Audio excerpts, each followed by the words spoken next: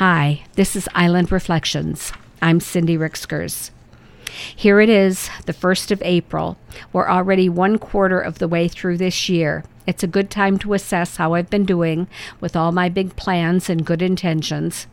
Everything seems so possible when I start a new calendar. It seems I lose momentum quickly as the days pass. First, I was going to divide the failures from the past areas where I'm still plodding along. That doesn't seem very nice. I'm not going to be that unkind to myself. I am old. Winter is hard. I continue to push myself, though there are things I need to give more attention to if I'm going to get back on track. Writing. Every day I write in my gratitude journal. Sometimes I do some other journaling too. I have a book where I'm writing down memories, dates, and other bits of information that might be valuable to me or others later. I have another where I take notes from books I'm studying. I've started a family history for the Beaver Island Historical Society, but I have to crack down and put a lot more effort into getting that finished. Having fallen off in my blogging last year, I intended to do better. I started out the new year strong, then got lax about it.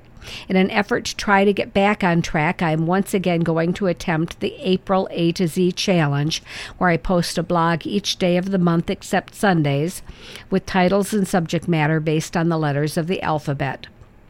Studio. I have a long list of cleaning and organizing tasks to do in the studio to make it even possible to get in there to work. And I intend to get some good work done in the studio this year. At this time, so much space is taken up with storage of frames, materials, and old work, there is barely a pathway through. I have hardly even gone into the room except to pull out supplies for the classes that I teach. Sometimes, in a rush to find what I need, I create even more disarray.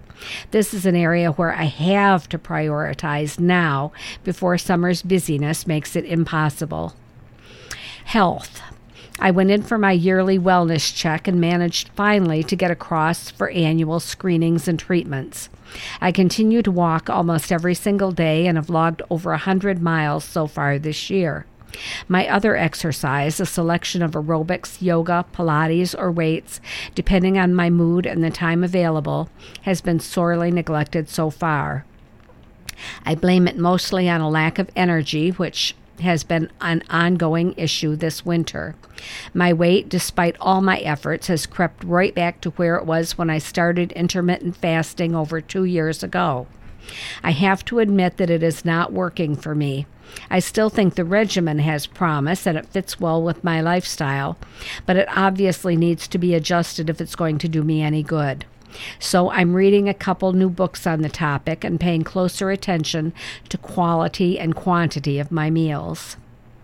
Friends and family. As always, I need to put more effort into my relationships. Make more regular telephone calls, send notes, make contact.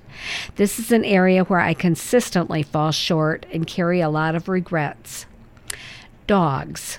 I have 2, and they are both doing well at this time. Though I swear living with dogs brings me just as much guilt and self-remonstration as I had when raising small children, I'm doing pretty well. I only wish I'd shown as much patience with my daughters as I display every single day with 2 spoiled dogs. So, there are the basics. I may have missed a few areas completely, and I'm sure others could use further examination, but this is it for today. After all, I've still got the rest of the alphabet and the whole month of April to go. That's today's Island Reflection. I'm Cindy Rickskers.